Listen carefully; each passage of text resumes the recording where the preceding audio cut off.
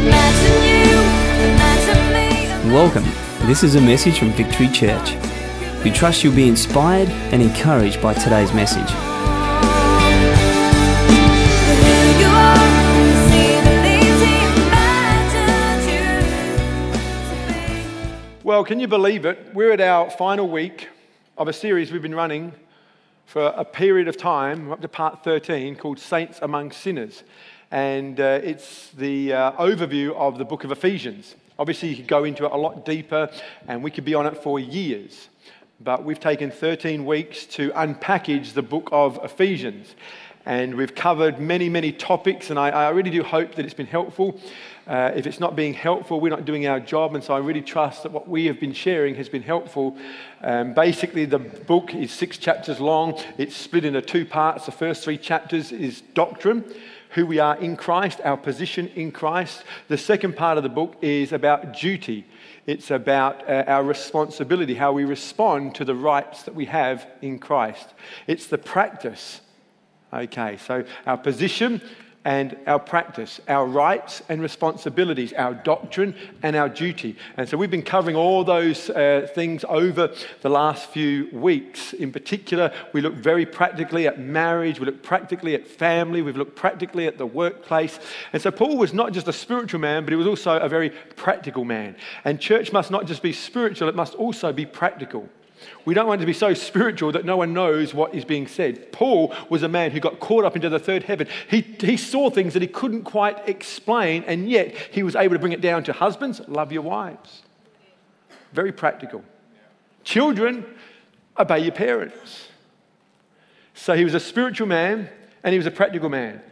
And that should be the desire of each and every one of us in this room, to be both spiritual and practical. The thing that Paul does throughout the book, the theme that is right throughout the book, the thing it starts with and ends with, is this subject of prayer. And that's what we're going to look at today, the power and importance of prayer. Because Paul was a man of prayer. In the beginning of Ephesians, in the very first chapter, verse 17, Paul says, I pray that the eyes of your heart would be opened, that you may have the wisdom and the revelation to know him better. Don't you love that? Not just know all about religion, but to know him. Christianity is about a relationship. It starts with knowing him. Paul prays, I pray you get to know him. If you know him, you will love him. I pray that you get to know Jesus, to know him better. That was how he starts this book of Ephesians. Midway through the book, in chapter 3, he prays another prayer and he says that you would be strengthened on the inside. This is what he's praying. He prays that you'd be strengthened on the inside, that Christ may dwell in your hearts, that you'd be rooted and established in love, that you would have the wisdom and revelation to know how high and wide and deep is the love of God. In other words, he doesn't want you to remain shallow. Our desire in this church is that we go on to deep things, bigger things, better things, higher things, that we would go deeper, higher, wider in our love for God, in our love for one another, in our love for the community, that we would grow. Everyone say grow. That we would grow and become more and more like him. And then at the end, he also prays, which is a reminder to us of just how important prayer is. He says a lot of things. Love your wives. Obey your parents. Do this, do that. But then he finishes with prayer. In other words, he's saying, I've said a lot of things, but let's not forget prayer. And I think sometimes in our busy lives, we can forget the things that matter most. Paul is saying here, let's keep the main thing the main thing. For me to be able to go away for a week and just be by myself and to download from God the things that he wants me to be aware of in this season of my life, in this season of my marriage, in this season of my parenting, in this season of this church, it takes time just to do nothing. Because prayer is important. Paul did not say just, obey your parents or love your wives. He said that better be coupled with prayer. This thing ain't going to go well for you if you're not praying. What is prayer? Essentially, prayer is just talking to God. And that takes on many forms, and we're going to get to that in just a little while. Rick Warren says, the more you pray, the less you'll panic. The more you worship, the less you worry. You'll feel more patient and less pressured when you pray. I know it can become a cliche that, Christians pray, but I wish that was the case. The trouble is a lot of Christians don't pray. And they are led by their feelings. They're led by their past. They're led by this, they're led by that. They're led by anything but God's word, God's will, and God's ways, which are all found in times of prayer. Us hearing and downloading from God.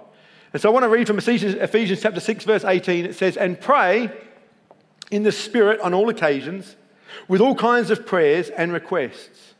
With this in mind, be alert and always keep on praying for the Lord's people. Pray also for me, that whatever I speak, words may be given to me, so that I will fearlessly make known the mystery of the gospel, for which I am an ambassador in chains. Pray that I may declare it fiercely as I should.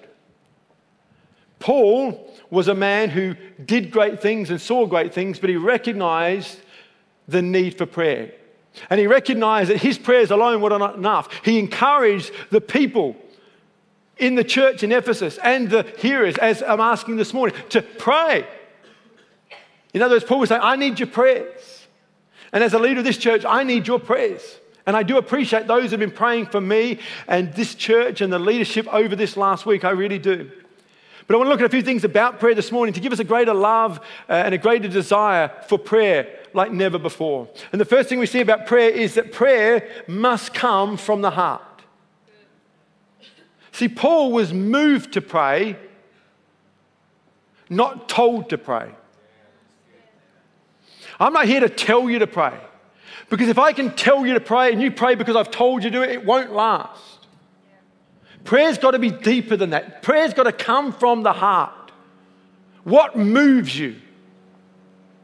Paul was moved by many things. He was moved by the love of God. He was moved by the people that were under his care. He was moved by those that were far from Christ. He was moved by many things, and as a result of being moved, he prayed. He wasn't told to pray, he was moved to pray. He loved God and he loved people. That should be enough to cause us to pray. If our prayers don't come from the heart, it won't touch God's heart. Have you ever had the opportunity where somebody's done the wrong thing by you and they come and apologize? But there's only one thing you want to know. Does that sorry come from the heart? Do you mean it?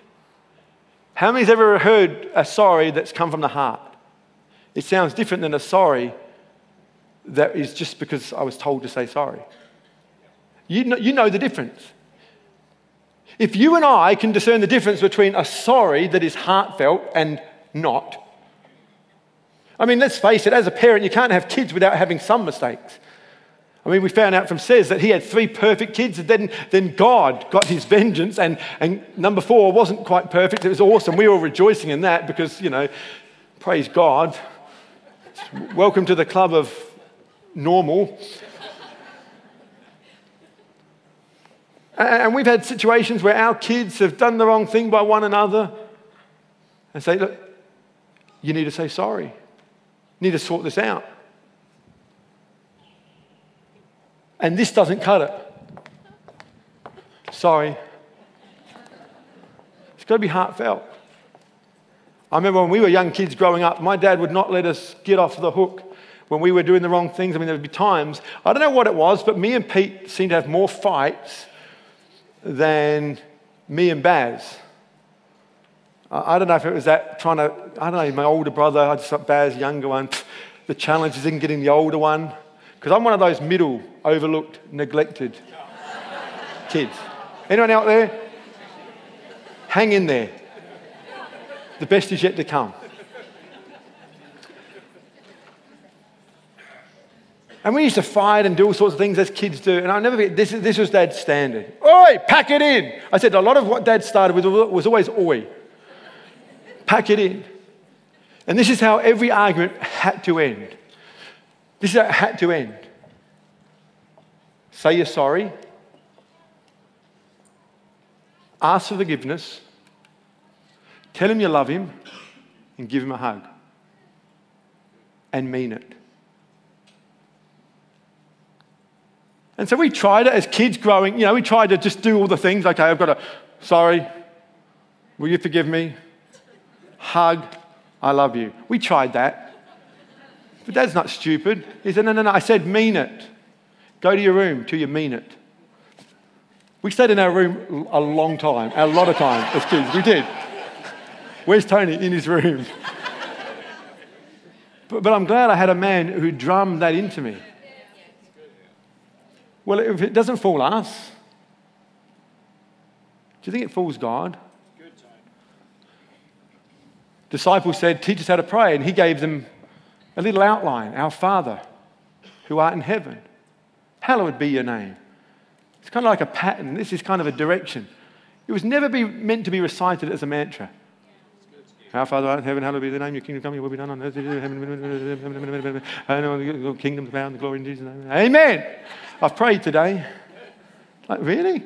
I don't get the impression that's what Jesus meant. Then just recite a mantra. It could be heartfelt. Maybe some of your prayers aren't being answered because they're not prayers. They're just mantras. It's got to come from the heart. If you want to touch God's heart, it's got to come from your heart. Mother Teresa said, may God break our hearts so completely that the whole world falls in. That's sweet. John Bunyan said, in prayer, it is better to have a heart without words than words without a heart.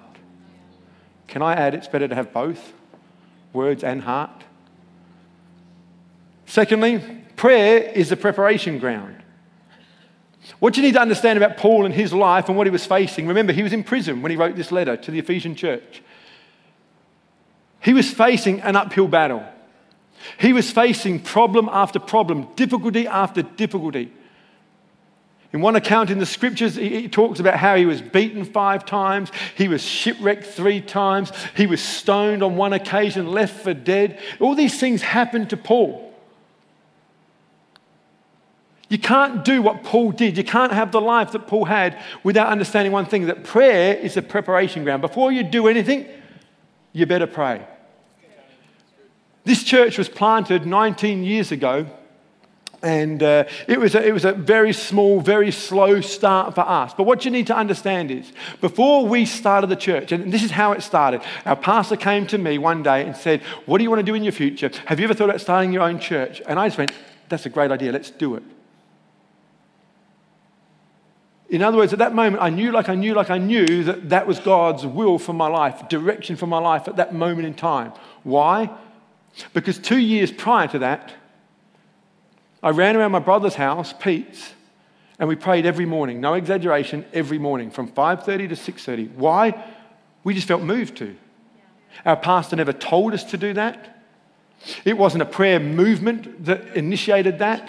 I was moved to pray. Pete was moved to pray. We decided to get together. Our prayer language was very limited. We just prayed all the standard prayers. Father, rend the heavens and come down in Jesus' name. Shake all that can be shaken. Then I look at Pete and say, your turn.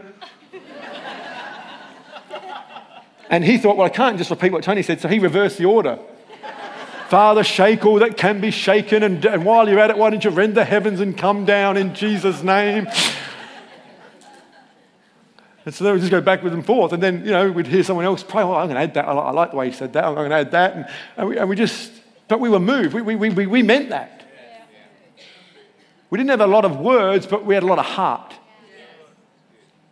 And we prayed every morning. And so when our pastor came and said, do you want to start a church? What you need to understand is those 2 years were not us bickering and whinging and complaining about our church, nor the pastor. We just wanted more of God. We never ever discussed starting our own thing, doing something in rebellion. We never ever talked about it. I never wanted to be a pastor. I never wanted to be a ministry. We just wanted more of God. Rend the heavens, oh God, come down. Shake all that can be shaken. Give us more of you, Lord. We want more. We use that one a lot. We want more, Lord. More of you, Lord. Come on. And little by little, slowly but surely, our prayer language grew. Our hunger grew. Our desire grew. And when our pastor said, do you want to plant a church? Without ever entertaining that thought, ever before, I knew it was God. Why? Because prayer prepared the ground for that moment. This is what so many Christians do. We don't pray for 2 years. We get an opportunity, then we don't know what to do. And so we say, let me go away and pray about it. And we miss our opportunity because there's a time to pray and there's a time to move. Prayer is the preparation ground. Before you do anything big, great, significant, or even small, I would say cover every decision in prayer. This is my daily prayer. And you can grab it with your heart, or if you grab it with your head and make it a mantra, it's up to you. But I pray this every day of my life. God, give me courage to hold on to my convictions. Give me wisdom to know what to do and when to do it. And give me strength to walk out my convictions. Give me wisdom, give me courage, give me strength. God, I'm not smart enough, I'm not wise enough, I'm not strong enough, I'm not courageous enough. I need you, oh God. It's just a daily prayer of mine.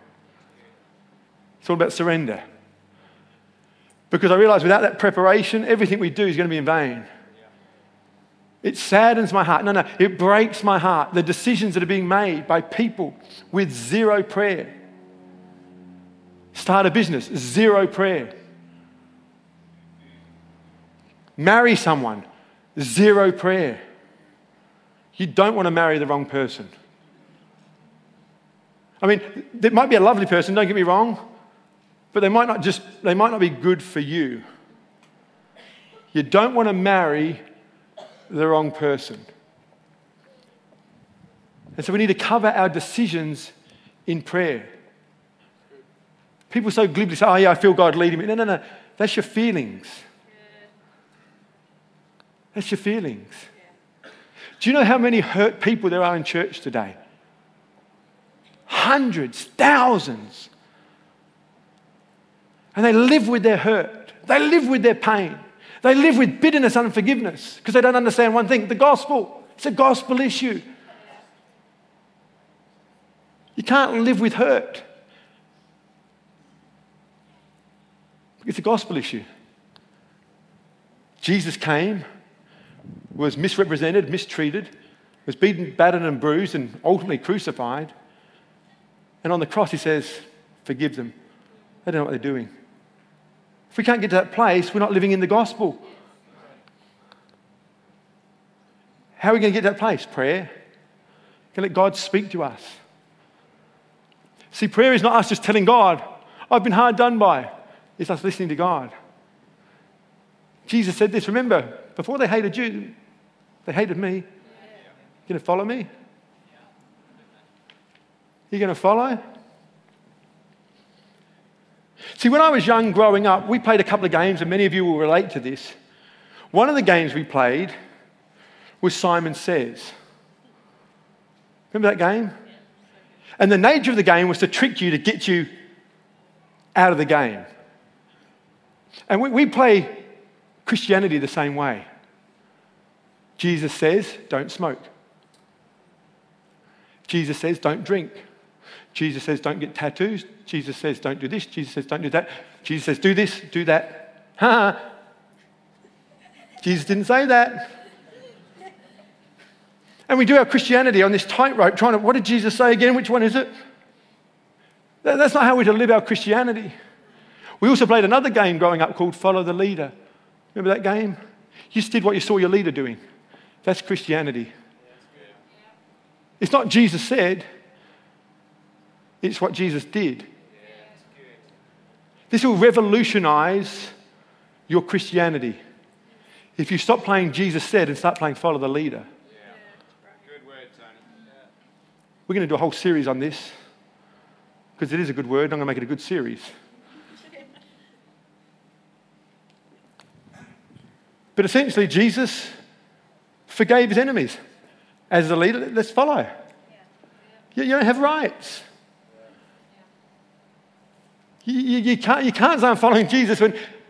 When he was walking along the beach one day, he looked at Peter and he didn't say, Peter, get out the boat and I want you to sell that thing because I've got plans for you and I'll need you to have a shave. And Jesus says, get your hair cut. And Jesus says, stop swearing. And Jesus says, wash your hands. And Jesus, he didn't say any of that.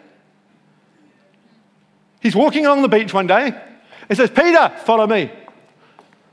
Where are we going? You'll see. If you stay with me, you'll see where we're going. What do you want me to do? Well, if you follow me, I'll show you. See, we want to know the will of God. We want to stand back here, do nothing, and want to know the will of God. What does my life look like down there? Follow me, I'll show you. Because what he doesn't want to tell you is in between here and your destiny, there's a whole heap of pain. And he wants to say, you're feeling painful? Yeah, cool, follow me. People upset you? Follow me. So you're hurting? That's great, come here, follow me. See, between where we are and where God wants us to be, there's an alleyway. And in the alleyway, there's all these doors. And when the pressure's on, you can go to the right and to the left. You say, dude, this is too hard. Jesus, I'm out of here. And what you find, whether you take the door to the right or the left, this is where it always ends you back. Oh, man! All right, Jesus, I'll give you another shot. We don't have the brisk walk in our step anymore. We just... Oh, this is getting too hard. Last time I went right, I ended back. I'm going left this time. But what you don't know about going left... Oh, man! It's called Groundhog Day. So many Christians live their lives. I've been here before. I've seen this before. The trouble is with moving from church to church to church is this. You take you with you. You might get rid of some of those people you didn't like, but you still take you with you. And here's the deal. You're the problem, not them. And so there's only one way to get where we're meant to go is straight. It's not a tightrope. That's just too painful. It's a bit broader than that. And so kind of like, life, bang, bang. But we're going forward, bang. And with each bang, with each knock, with each disappointment, with each hurt, prayer holds us and prepares the ground. Thirdly, prayer needs to be constant and consistent. Paul says we've got to pray in the Spirit on all occasions. I'm not a Bible scholar, but you know what? All means all. All means all. You've got to pray on all occasions. That means in the good times, pray. And in the bad times, pray. And in the waiting times, pray. The waiting times are one of the hardest times for us. When it's bad, oh God, help! But in the waiting,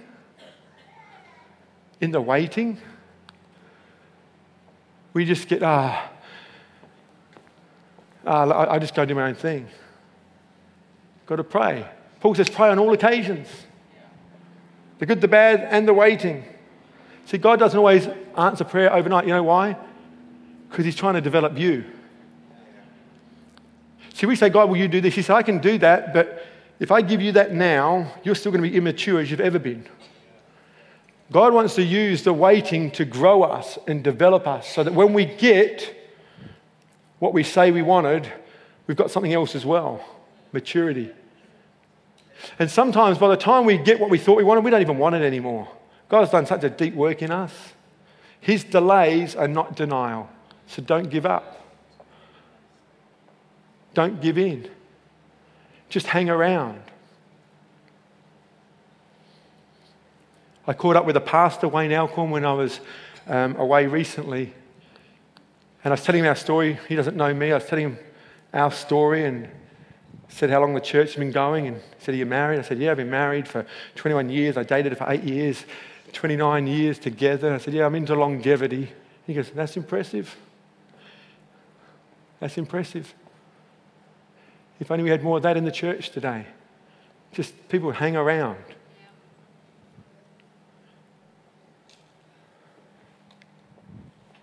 The good, the bad, and the ugly. Some of the greatest things came out of a period of waiting.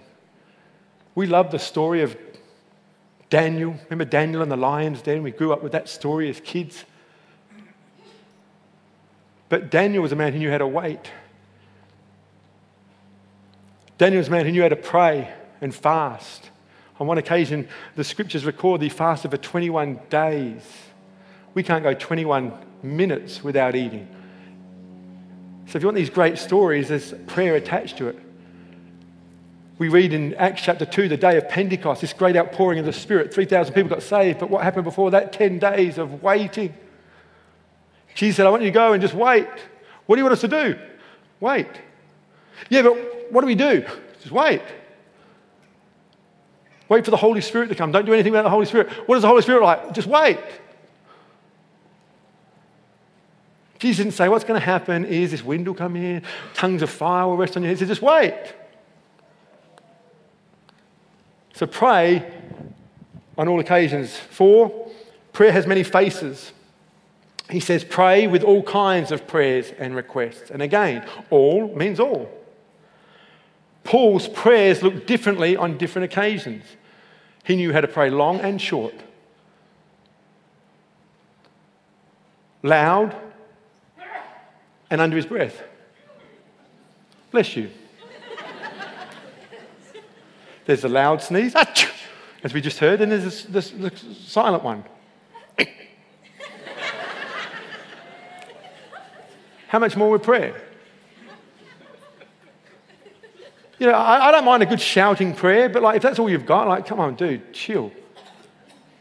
I mean, because Christianity is a relationship, I like to equate things with my family. And maybe you can relate to this. Husbands, we don't always shout at our wives. There are times, but not always. And it's not always soft and quiet. It's not always serious. But there are serious conversations. And then there's the fun ones, then there's the nonsensical ones which don't mean anything, just a laugh. You know those jokes, you just had to be there. You try to explain it, no, you just had to be there. Prayer's the same. There's times when you've heard me pray and I'm passionate and I'm loud and I'm going for it. That's prayer. It's one face of prayer. There's other times I'm just more gentle and soft. And there's other times when I go for prayer, you won't hear me say anything at all. It's all prayer. And God wants us to grow up and go deeper and wider. So if you're just one of those screamers, all you do is scream, like, hey, there's other faces to prayer. If you're one of those guys, I never pray out loud, I always pray on the inside, that's cool. But imagine leading a family when you just talk on the inside. Maybe that explains why the divorce rate is what it is. Who knows? Because that is the biggest problem. People don't say, he doesn't talk. He doesn't talk. Isn't it amazing? Thank God that Jesus is not like people. He doesn't just leave us because we're not talking. He's just there waiting. Number 5, prayer gives you strength. He says, pray for me that I might be fearless. See, Paul was human. He did some superhuman things, but he was human. He got scared. He lacked courage, just like us. And yet he spoke boldly. He was scared, and yet he knew how to speak boldly. He didn't succumb to his nerves. And I believe the key to this is being humble before God and confident before man. Many Christians live the other way around. They're confident before God. Where are you, God? Why do you answer my prayers? And they're humble before men. They don't speak up. They don't say what they need to say. Paul was humble before God and yet confident before man. Abraham Lincoln said, I've been driven many times upon my knees by the overwhelming conviction that I had nowhere else to go. My own wisdom and that of all I'm about, my own wisdom and that of all about me seemed insufficient for that day. Who's ever felt like that? Prayer will come easy. See, a lack of prayer at the end of the day is just a lack of dependence. If you're not praying, you're saying, I don't need God. Which probably says you're not putting yourself in the position where you need God. And that's why there's so many bored Christians around, because they're not putting themselves in the position where they need God to come through for them. And my last thing is God answers prayer. Isn't that great to know? We need our musicians to come. God answers prayer. Paul prayed and God moved. Paul saw the dead raised. He saw the sick healed. He saw his own chains fall off in prison, doors open through a supernatural earthquake. He saw some incredible things. I want to say this. Do your prayers that you are praying to God match the bigness of our God? See, too often we pray such little prayers. And there's nothing wrong with little prayers, but we serve a big God. And the magnitude of our ask magnifies the magnitude of our God. God is a God who loves you, knows you intimately. All those things that I don't know about you, God knows about you. And He wants to do life with you. He wants to do life with me. And prayer is one of those connection points between us and God. And I know that all of us in this room would fall short of spending the time with Him like we ought and like we should. And if nothing else, through this message today, I trust that you'll be encouraged again to find time in your day to spend time with God. You might say, I pray driving my car to work. And I would say, that's great, just pray with your eyes open. But I would also say, I pray going to work. But I also think there's times when it's just, like I've done this week, just to spend time. Now, not all of you are going to be able to spend that amount of time. But the decisions that you and I have to make on a daily basis are worthy of just getting away with God and saying, Lord, not my will, but yours be done. The Bible says it's not wise to compare ourselves with ourselves. You're going to buy a new home? The will of God for you to buy that new home is not in the Bible. And if you just get caught up with, well, someone else in the church bought a new house, I'm going to buy a new house, that's not a good basis for making a decision. Because for them to buy it could be a good thing. For you to buy it may not be a good thing. So how do you find those decisions? Prayer. God places you in a church like this one to be able to get some perspective as well. But essentially it's prayer. When I think about the decisions that are being made by many people and the little time spent in prayer, fasting. As I was away, my wife's been fasting for me, going without. I know what she likes, and the things that she's doing right now is not within her comfort zone. But you know what? There are some things more important to her than her palate and what she wants to eat or drink for that matter. And I appreciate that. I know that what's going to come out of her mouth is going to be saturated with some God thoughts. So God